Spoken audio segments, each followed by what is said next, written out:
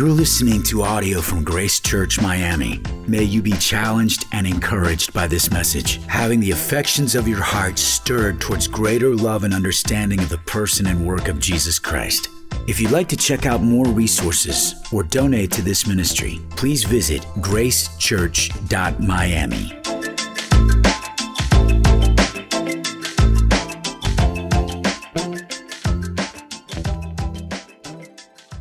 This past week, my wife Danelle and I, sitting here on the front row, we just celebrated our 27th year of marriage. Thank you. I was not intending that applause, but I welcome it.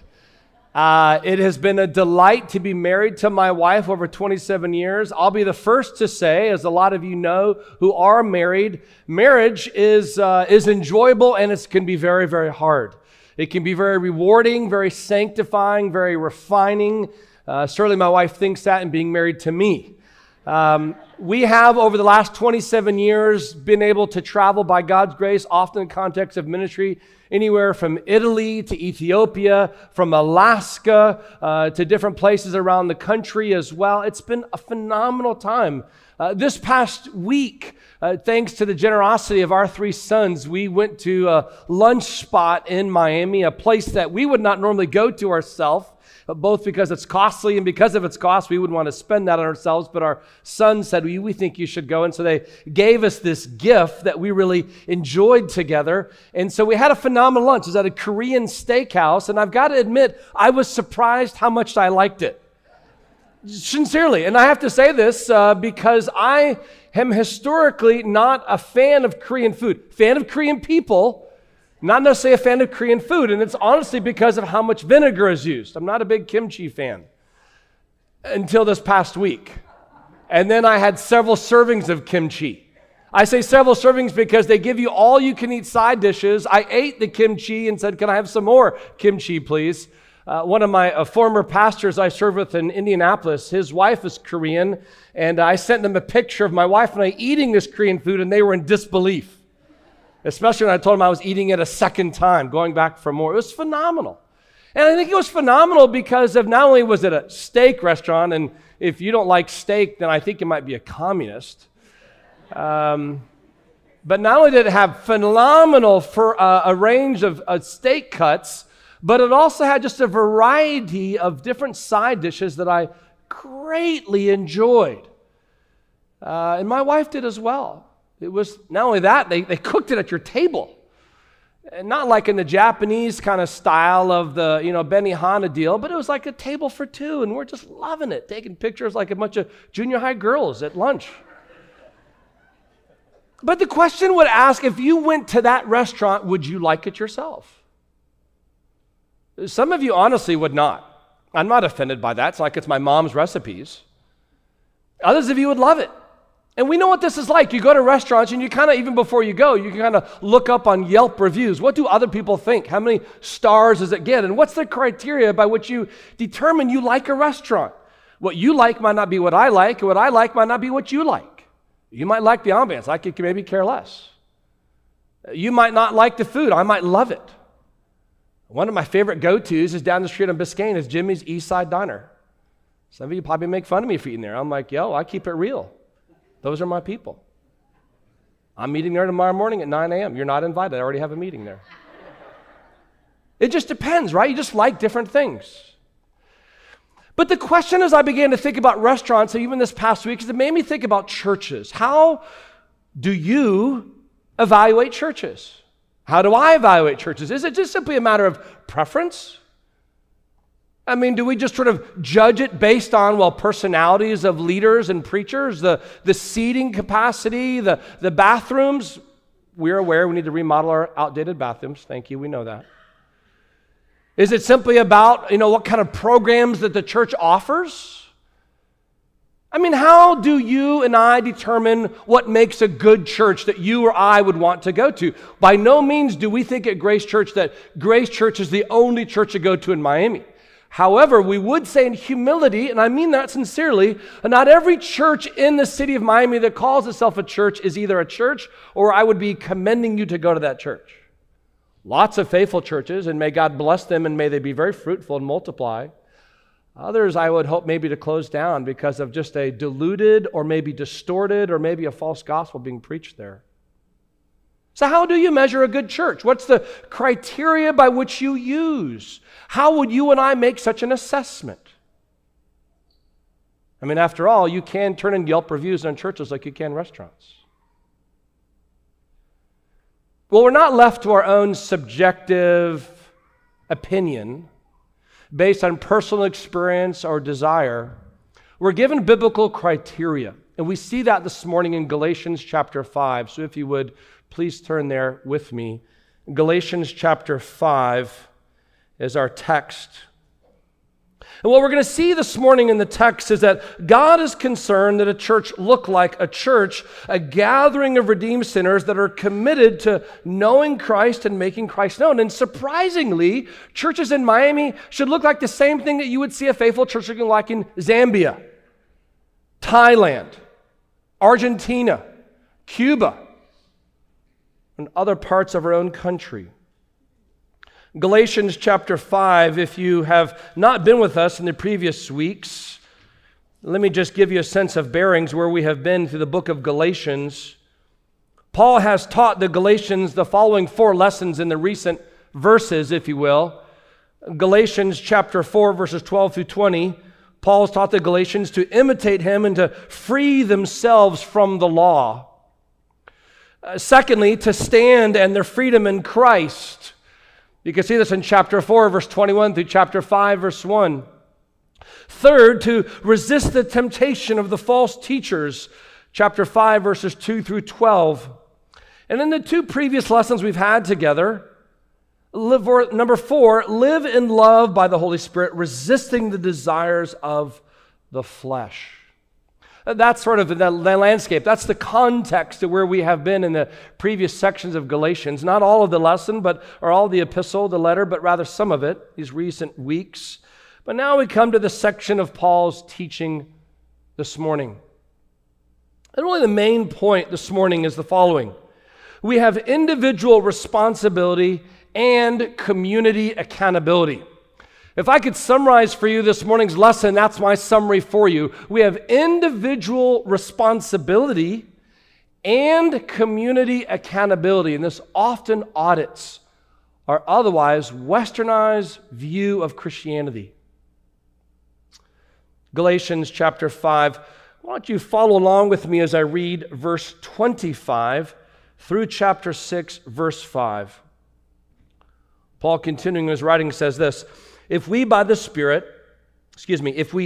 by the Spirit, let us also keep in step with the Spirit. What does that look like? Verse 26. Let us not become conceited, provoking one another, envying one another. Brothers, if anyone is caught in any transgression, you who are spiritual should restore him in a spirit of gentleness. Keep watch on yourself, lest you too be tempted. Bear one another's burdens, and so fulfill the law of Christ. For if anyone thinks he is something when he is nothing, he deceives himself. But let each one test his own work, and then his reason to boast will be in himself alone, and not in his neighbor. For each will have to bear his own load. We'll stop there, and let me just address what maybe is a question in the room, which is, Eric, why chapter 5, verse 25 through chapter 6, verse 5? It seems like you're sort of breaking up 2 chapters here. Well, let's just be clear, for those who maybe do not know this. When the Bible was written by Isaiah, by Paul, by Mark, they didn't write with chapters and verses. It was a long writing, is what they wrote, like a long letter you write to your friends. You're not like, putting chapters and verses in your letters to your friends, your emails.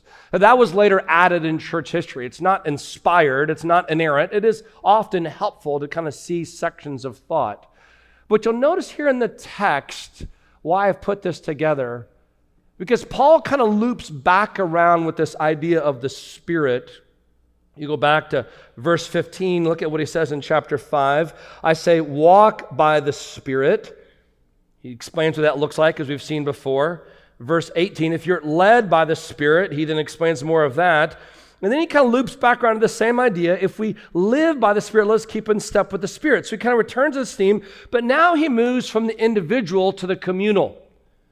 From what you are doing, what you are thinking, your sexual desires or your kindness, your sloth and laziness or your gentleness and humility.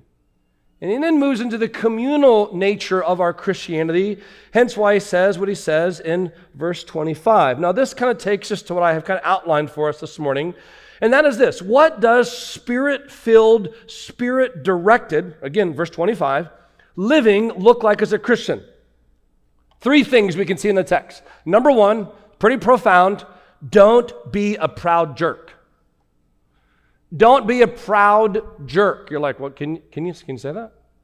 Well, I mean, let's go look back at the text. You can see why I say that. Verse 25 says, let us not, notice that plurality there, let us not become conceited, provoking one another, envying one another. By definition, a jerk is somebody who is annoyingly foolish. They are unlikable because they're rude and small-minded, and they think about themselves first. That's what Paul is addressing here in the text in verse 25. Let us not become conceited.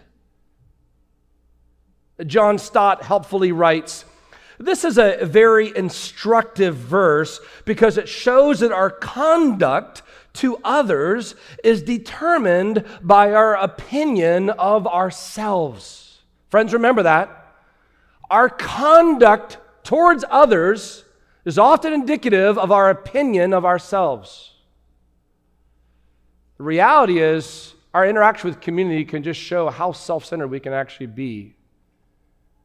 Too often, you and I are tempted to think about, well, no one said hi to me, no one served me, no one prayed for me, no one cared for me. You're like, man, that's just rough to always be thinking about yourself like this. You ever just thought about others? You sort of like forgot about yourself and think about others. The freedom in that.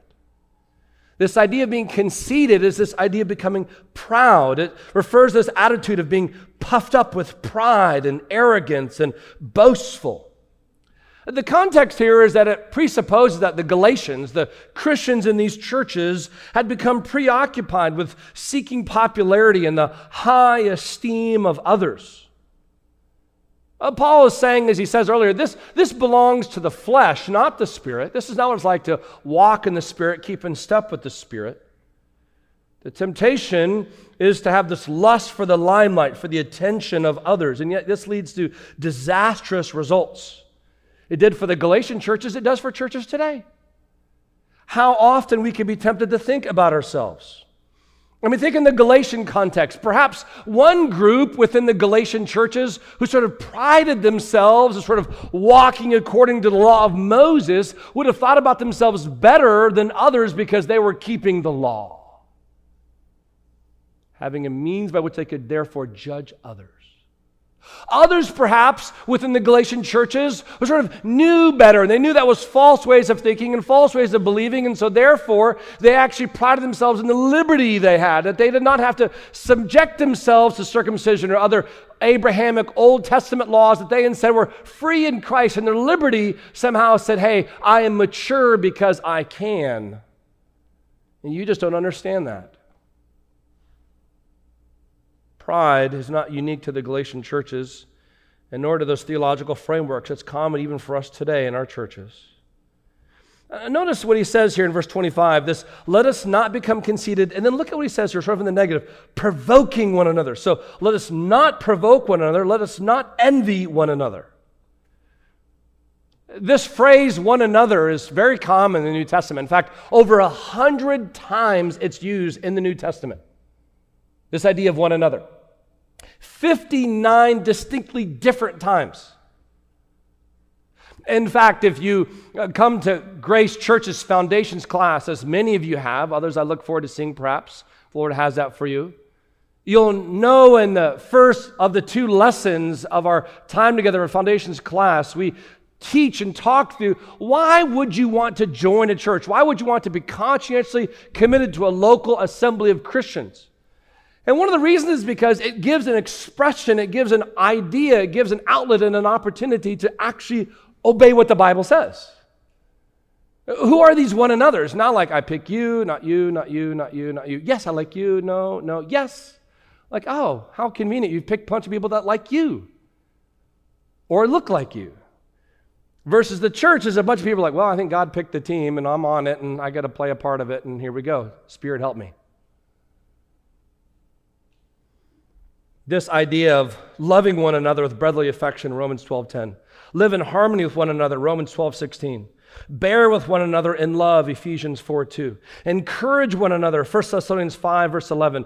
Confess your sins one to another and pray for one another, James 5:16. But in this context of Galatians chapter 5, verse 26, he tells you what not to do with one another. Kind of that consistent Pauline theme, what you're putting off and putting on, what you're not doing and what you are doing as a spirit-filled clarity. Do not provoke one another. Do not envy one another. This idea is by your words or by your actions, sort of, noodling one another. It's like siblings, right? You ever had siblings before? Some of you are only children. I was for the first 16 years of my life, and then God gave me a sister, and I love her to this day.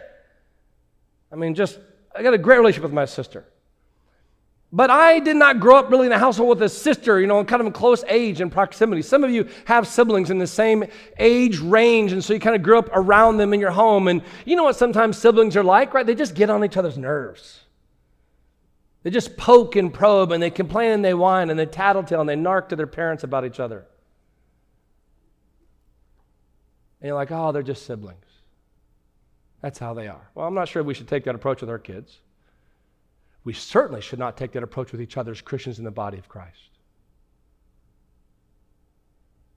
We should not be conceited, thinking of ourselves and then provoking others, envying others. Yet how commonly envy is. Just take something as basic as this. Walk into the parking lot after church. Walk to your car versus another person's car. Do you envy another person's car? You realize you could be 30 seconds out of the building and envy just comes flooding. I just wish I was driving that car instead of this car. Just the temptation is all around us. Provoking each other is a sense in which I kind of want to get back at you and think about you and not actually want to serve you and love you. Spirituality is not some private pursuit of a religious self-improvement where someone would like to, how we are today with our self-improvement exercises. You should reduce your caffeine consumption. You should increase your water consumption. This is true for most of us. Spirituality and Christianity is not like that, as if you're simply trying to tell yourself, you should reduce your social media and increase your Bible memorization, though these are probably sincerely good for you to do. Instead, it's where you're living in public community as a confessing Christian based on orthodox theology with corresponding orthodox living with corresponding orthodox community. And by orthodox, I mean biblically faithful, sound, and true. Where you are indeed known. You see, too often today, Christians will sort of read the Bible selectively and very personally and mean to apply it very privately, largely living their Christianity by expression in isolation. As if to say somehow the life of the Christian as like this sort of fruitful tree, you being more gentle, you sort of being more kind, sort of being less lazy and more thoughtful and less lustful and more gentle, as if it's some sort of private exercise. In the words of Phil Ryken, your spirituality is less like a fruit tree hidden away somewhere in a private garden, but more like a fruit tree that grows in a public park for all to see and observe and enjoy. The second step in being a spirit-filled, spirit-directed Christian is to, number 2, take responsibility for each other. Look at Galatians 6, verses 1 and 2. Brothers, there we are at the sibling term. Brothers, if anyone is caught in any transgression, you who are spiritual should restore him in a spirit of gentleness. Keep watch on yourself, lest you too be tempted. Bear one another's burdens and so fulfill the law of Christ. Oh, friends, So much to say here and see in this text, and to kind of break it down, I hope, in bite-sized pieces. Well, let me just, within these 2 verses, give you 4 lessons in taking responsibility for each other. They're just right there in front of you. You'll see them for yourself, and just we sort of sequence through these. Number 1, your concern. If anyone is caught. He goes from this sort of comprehensive family term, brothers, and he says, if anyone is caught. This idea of caught is kind of the same imagery in Hebrews chapter 12, where the author of Hebrews talks about the sin that so easily entangles us. You know what that's like when you kind of get wrapped up in something and you're like, man, I can't get my leg out of that. Can't get my arm out of that. We see that, and we should do something about that. There is a genuine concern we have. Friends, let me just be very clear. It is not loving to leave someone in their sin that you see is struggling with sin, unless you try to cover that lack of action in pursuit of them as being not judgmental. If anything, that is judging in the sense that they're not worth the obedience of what God's word is calling you to, and to care for them and love them. There's a genuine concern, Paul says we should have. Secondly, how comprehensive it is. In any transgression. If anyone is caught in any transgression. Now, this is interesting to help us in Scripture, because this is not sort of saying anytime you see anyone doing anything wrong, you're like, parking ticket for your Christianity here. Maybe you're like me and you're kind of wondering when you go parking in Miami, you're wondering like, man, will I get a ticket or not? You're like, well, Eric, you wouldn't get a ticket if you just pay all the time. I'm like, for the most part, I respect that. But you know, there's that sense of like the ticket people make you quite aware that they keep you accountable. And this isn't like, you know what, you're just sort of like looking for any opportunity to write Christian tickets. Sin there, sin there, sin there. The expressions actually being used here is this idea of caught in any transgression, meaning it is a perpetual, ongoing opportunity. Because Peter says in 1 Peter chapter 4, listen, love covers a multitude of sins. No doubt you and I are going to have impatient days. No doubt you and I are going to maybe have a slip of the tongue and say something unkind. And depending on how significant the moment is and or how pervasive it is, sort of helps give us some wisdom as to whether or not we should just pray for that person or really maybe pursue that person. This idea of caught means they're stuck in it, but look, in any transgression. It doesn't mean you get to pick and choose. Too often people will misrepresent the teachings of Jesus in Matthew chapter 7. Where Jesus has us teaching about not judging others. You're like, hey, Jesus said don't judge others. You shouldn't judge others. You're like, okay, but read the whole text in its context.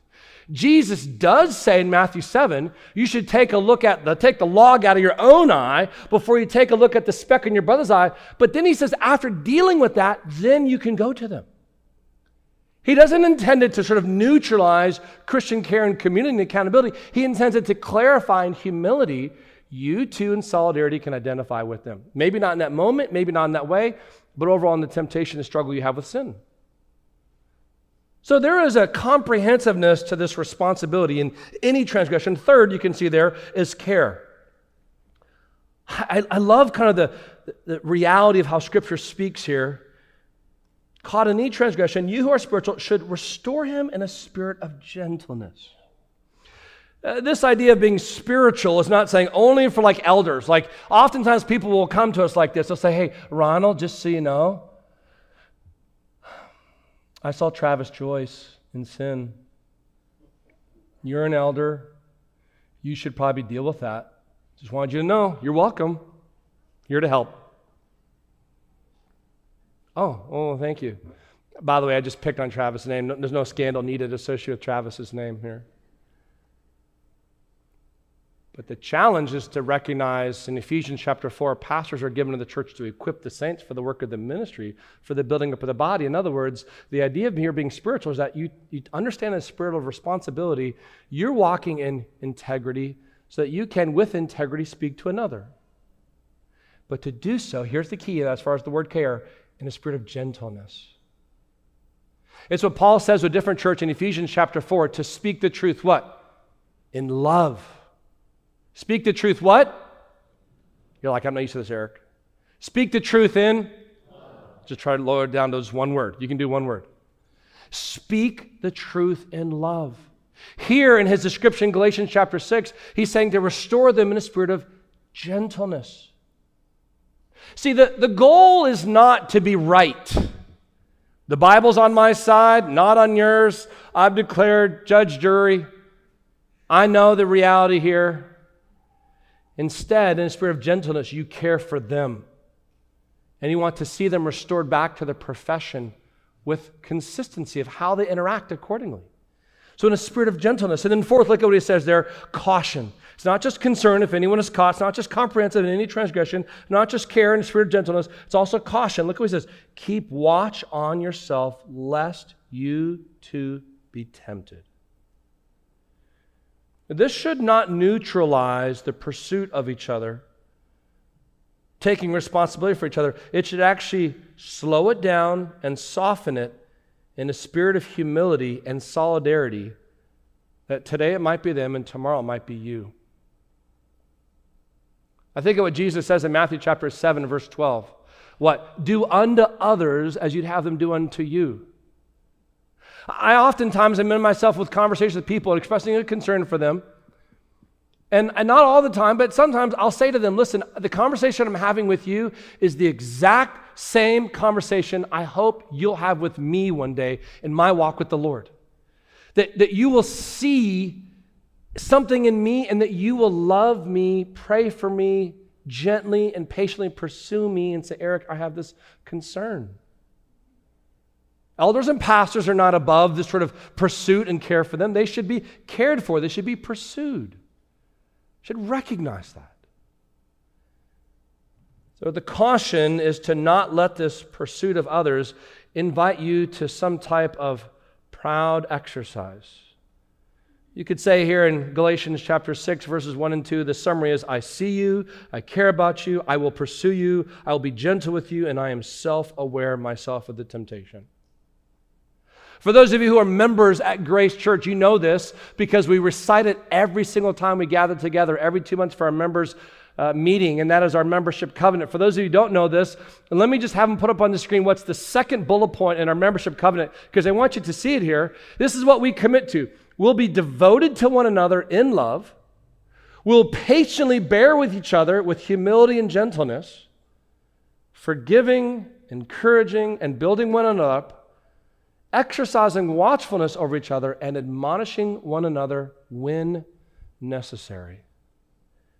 This is the reminder that we are a part of something by which we commit to the New Testament, not in our likeness or our preferences, but in the keeping with what the Bible describes. Devoted to one another, in love, patient with each other, with our own humility and gentleness, forgiving, encouraging, building one up, and then exercising watchfulness over each other, and when necessary, admonishing one another. That is true friendship.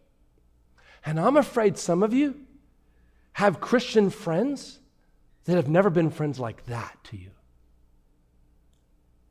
The question is not, will they become your friend? The question is, are you their friend? And if you're part of a faithful local church, Grace Church or otherwise, that should be what you're committed to in the summary of what the New Testament teaches. Let me give you a practical application of this and how commonly this is by temptation for us. One of the greatest sins that a Christian can commit will seem like the smallest of sins, if even a sin at all. That is, they stop going to church. Maybe they would say because they've had bad experiences. Maybe they'd say because they don't need it. They've got YouTube and podcasts. Maybe because they've got, sort of a busy life. Maybe because it's sort of, ongoing health challenges. But I want you to hear what Hebrews 10, chapter 10, 23 through 25 says. Let us hold fast to the confession of our hope without wavering. For he who promised is faithful. And let us consider how to stir up one another to love and good works, not neglecting to meet together, as is the habit of some, but encouraging one another, and all the more as you see the day drawing near. The reality is this. The reality is that the sin of not going to church, which is biblically defined, I just read you the verse, in time becomes the sin to hide all other sins, especially if that church practices community and accountability. Because you don't want to be known. Mark my words, find me a professing Christian who stops going to church, and I will show you a Christian who sooner or later will be living in various sins, from small to great, outside the care of community. And you know how I know this? Because it used to be me in college. The single greatest perilous decision I've ever made in my life since becoming a Christian as a teenager was in my college years, stop going to church. And just cascading now with one problem after the other. This is the challenge, for example, even in big churches, and I'm not going to lie, as a pastor of this church, which God keeps blessing, is my concern as church keeps growing bigger. Because even when church grows bigger, especially large churches, it's so easy to maybe be in attendance but not to be known. The privacy and autonomy without true community and meaningful accountability. Listen to Hebrews chapter 3, verses 12 through 15. He says, "Take care, brothers." Again, that term brothers. "Lest there be in any of you an evil, unbelieving heart," always is by temptation, "leading you to fall away from the living God, but exhort one another." Every day. You've got to actually have Christian friends. "As long as it's called today, that none of you may be hardened by the deceitfulness of sin. For we have come to share in Christ, if indeed we hold our original confidence firm to the end. As it is said, today, if you hear his voice, do not harden your hearts as in the rebellion." Some of you, I hope many of you, though I don't know how many of you, were a part of this past summer's reading challenge. Every summer we do a reading challenge at Grace Church. And this past summer, we combined it with our summer series, Men's and Women's Bible Study. For those of you who have not heard those, I highly encourage you, go to our YouTube channel, our webpage, wherever you find our online resources to hear those lessons. It was essentially lessons pairing with the chapters from our reading in different sort of 4 sections. The 3rd section of this book, Habits of Grace, which is the book we read, was on the topic of community. Discipling new Christians, not only to hear from God, his word, not only to talk to God, prayer, but also to be with God's people, community. In chapter 18 in this book is titled by its entitlement, "The Embrace the Blessing of Rebuke." It's so good as a chapter. We discuss as elders that we want to have anybody who wants to be a member of the church after they fill out their membership application and say, "Hey, I want to be a part of it." You guys are like, "Okay, cool. Hey, do me a favor. We email this to you. Read just one chapter. We want you to know kind of an interest in full disclosure what you're getting yourself into." Everybody loves encouragement. I do. I trust you do. And not everybody welcomes correction and admonishment. You're like, "Whoa, where are you going? Back off, judgment boy." Respect my autonomy and individuality, to which we're trying to politely say, that's actually not what Scripture teaches. Now, we want to do so gently, we want to do so humbly, we want to do so caringly, but we want to do so very, very biblically for the honor of Christ. Because more than your feelings or my feelings, I'm concerned about is the reputation of Christ and community and whoever identifies with him. What does that look like? This is us trying to address the myth of self-sufficiency. Now, you go back to the text, you see what he says in verse 2, fulfill the law of Christ. Does it seem odd to you that Paul has spent so many chapters saying no to the law, no to the law, no to the law, and is like yes to the law? You're like, I'm so confused right now. What's going on here? This phrase he uses, the law of Christ, is to be differed in juxtaposition from the law of Moses, from the law of Christ. Some theologians over history have sort of divided this out like the moral law versus the ceremonial and sort of civil law of how the people were to live back then. Best way I could sort of summarize what he's talking about here with the law of Christ is sort of the whole example of Jesus' ethical teaching confirmed by his character and conduct and reproduced within his people by the power of the Holy Spirit. And let's be clear to those of you who are not Christians. God does not love you because of what you do. You'll never do enough to earn that love or keep that love. God extends love to you and forgiveness to you and offers grace and mercy to you, as we've sung earlier, because of your faith alone, in Jesus Christ, his Son alone, because of his grace alone, for the forgiveness of your sins. So I want to be very, very clear here for those of you who are perhaps knowing yourself to not be in Christ. The goal here this morning is not to become a better human, more publicly, socially engaged, more caring and concerning about one another. I mean, that's sure, that's a win. We all like that if you would do some more of that. But that's getting the cart before the horse if you don't understand the gospel. What Paul's talking about here is to people who understand the gospel. They understand their desires to live for Christ because they put their faith in Christ and they want to honor Christ. They want to live based on what they love, and they love their Savior because he first loved them and gave himself up for them. So Paul's like, hey, let me summarize it for you. Like he did earlier in chapter 5, he's saying here in chapter 6. You want to fulfill the law of Christ? Do this. Which takes us to our third and final step in being a Spirit-filled, Spirit-directed Christian. Number 3, stay humble because you are accountable. Stay humble because you are accountable. Look back to verse 3. If anyone thinks he is something when he is nothing, he deceives himself. Or back to this idea of conceited in verse 26. Verse 4. But let each one test his own work, and then his reason to boast will be in himself alone and not in his neighbor. For each will have to bear his own load. Okay, now, at first reading, and I recognize a lot of you have never read Galatians. Some of you have not read Galatians in a long time. So when you come into this, and I read it to you for the first time this morning, you're like, wait a minute, I'm really confused, because it seemed like he just said, don't be conceited, verse 26. Now he's talking about boasting. That seems conceited. Is Paul confused? What's he talking about here? Well, he's not in any way talking about being conceited. He would be contradicting himself from their previous verses. In fact, that's sort of the point of what he's talking about here. If anyone thinks he is something when he is nothing, he deceives himself. What he's talking about is that Paul's attention is addressing this issue of pride on the behalf of the restoring person.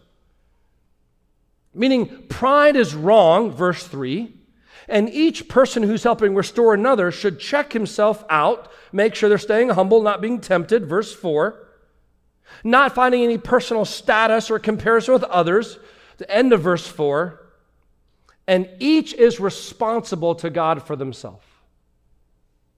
Here's the reality.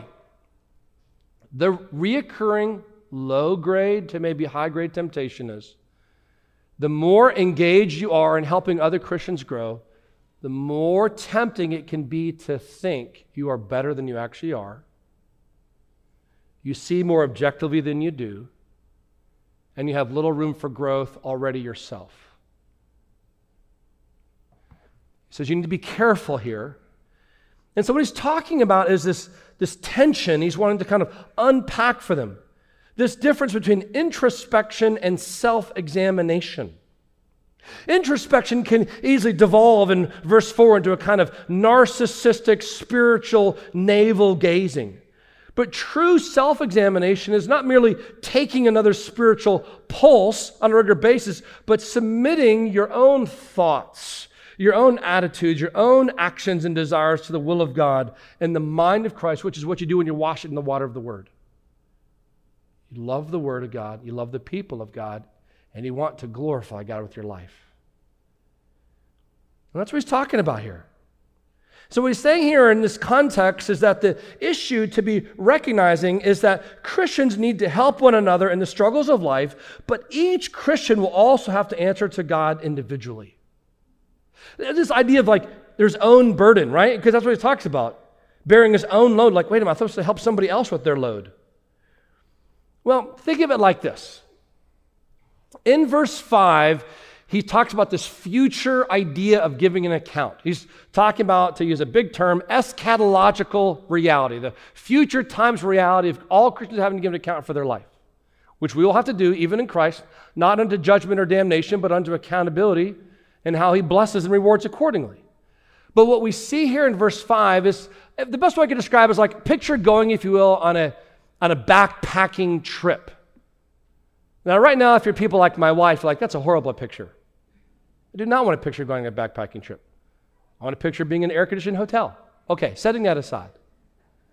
Being in a backpacking trip, the idea is everybody has to carry their pack. You can't have somebody else carry your pack. You got to carry your pack. Now, you can distribute the load between each other's packs. Another able to carry more in their pack than another can carry in theirs, but everybody is carrying their own pack. Though the weight might be different, the load might be different, and even different times. Everybody's got to carry their own pack. And that's the idea of what Paul is telling the Galatians here in community. Each will have to bear his own load. Significance is to be reminded as Christians what it looks like for us to be together in community, both with responsibility for ourselves and for each other. Let me summarize all this. Let me kind of take all the pieces of the Lego puzzle and bring it together into hopefully one big picture for you to see it again. As we do it at the beginning, let's do it at the end. We should not compete nor be complacent with one another, but care for one another, especially when we are living in sin. Is that your vision of the Christian life? It's God's vision. I talked earlier about restaurants and ratings, often determined by a number of things, including what's on the menu. We want to pray that this is what's on the menu of Grace Church, and that God would keep making this on the menu of other faithful churches in the city of Miami and around the world, to be a humble witness of a Spirit-filled community, but by no means is perfect, but in humility is prayerfully pursuing the glory of God in their assembly. Not just on Sundays, but certainly on Sundays, but also in their times together throughout the days in between.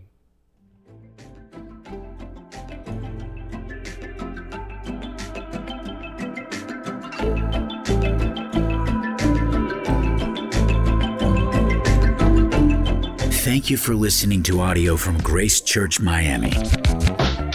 May God draw you nearer to Him through His Word. If you'd like to check out more resources or donate to this ministry, please visit gracechurch.miami.